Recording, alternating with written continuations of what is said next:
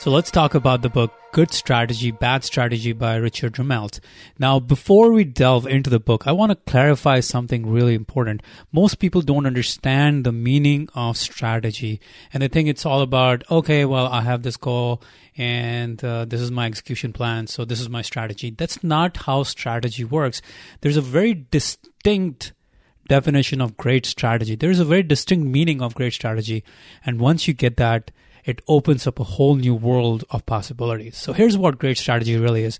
Great strategy is the smallest action that unleashes the greatest effect. The smallest action that you can take in your business, in your life, that unleashes the greatest effect, that can make the greatest change.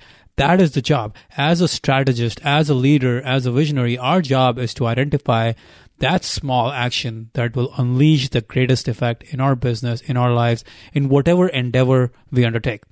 Okay, so now let's delve deeper into what's good strategy and what's bad strategy. That's the topic of the discussion of this video. So here's the thing. A good strategy is like there's a kernel to good strategy. And let me explain what I mean by that, or what Richard Rumelt means by that. It's like if you go to see a doctor, okay? If you go to see a doctor, you have some symptoms. What the doctor will first do is will diagnose the problem. What is the real problem? Why are you having these symptoms?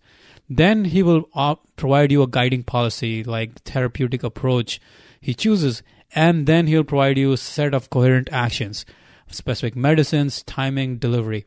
Now that is good strategy. You diagnose the problem, you have a policy by which you will take action, and then you have a very specific set of actions that you need to take in order to correct the problem, in order to get the greatest result that you want.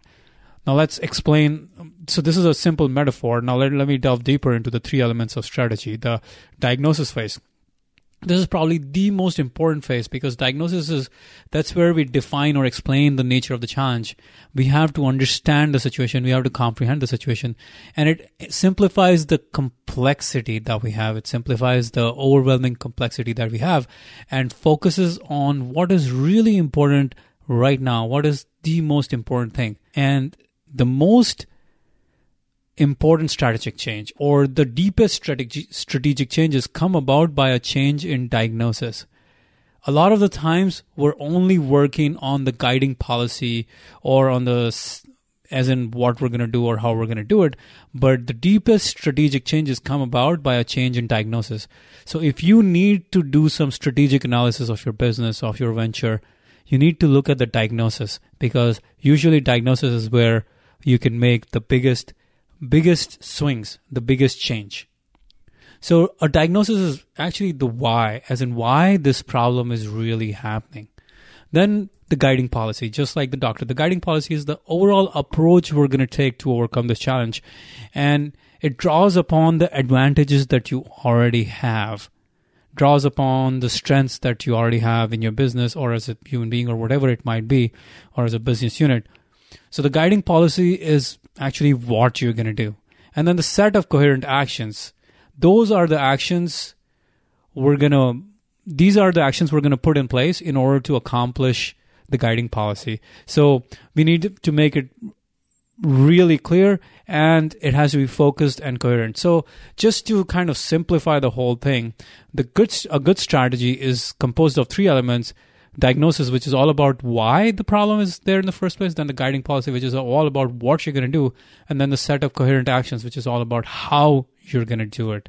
So that is strategy. That's the kernel of good strategy. Diagnosis, guiding policy, and set of coherent actions. Again, I want to draw your attention to the idea that great strategy is all about the smallest action that unleashes the greatest effect.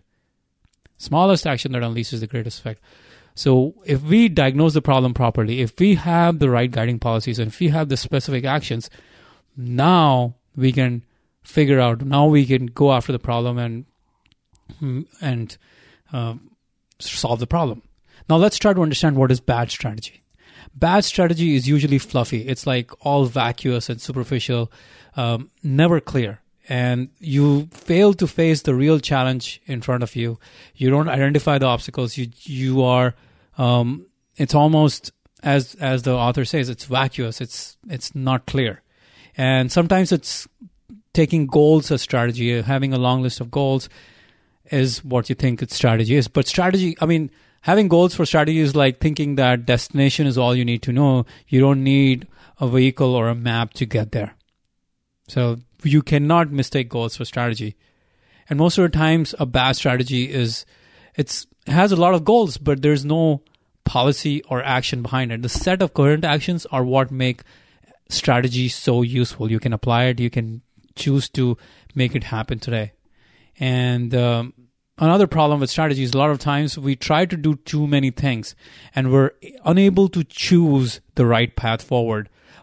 It's almost like we're diagnosing multiple different problems, and then we have multiple different guiding policies to fix all these different problems. So we have a whole bunch of set of coherent actions to fix that problem. Of course, without focus, you cannot fix any problem. So going back to the idea, good strategy is all about the smallest action that unleashes the greatest effect. And how does that happen? By finding and using the sources of power. And that is what we're going to talk about in the next video. Sources of power used in good strategy, because in order to get that leverage, in order to get that greatest effect, we need to use the sources of power. So that was the starting of Good Strategy, Bad Strategy by Richard Rumelt. So what you just saw was one of our 100 plus videos in the Get Exponential Results program, and it is all about helping you accomplish your biggest goals by thinking and executing exponentially. Now you might think thinking exponentially or executing exponential is a little too far-fetched, but let me ask you a couple of questions just so that we're on the same page, okay? What would you have to do to increase your income by 10% this year? It's a pretty simple answer, right? You probably think of becoming more efficient, more productive, working harder, all that good stuff. But what would you have to do to multiply your income by 10, to go 10x? Well, the paradigms of incremental improvement don't just hold anymore, right? You cannot work 10 times harder. You cannot have 240 hours a day. So what do you do? Well, here's what you do. In order to get exponential results, you've got to start with strategy. You got to start with identifying the leverage point where the smallest effort unleashes the greatest effect. And now you go on to create an execution system that will make success inevitable. And then you apply productivity and time management principles on top of those. That's the way to go about it. So what we have done here is, in order to help you get exponential results, we have taken the best knowledge from the 40 greatest books on getting exponential results. I mean, books in the field of goal setting, leverage and strategy, systems and execution, productivity and time management, everything that's out there. And we have created this vault of 100 plus actionable strategies and tactics for you that you can just go into anytime you are looking for some new great idea.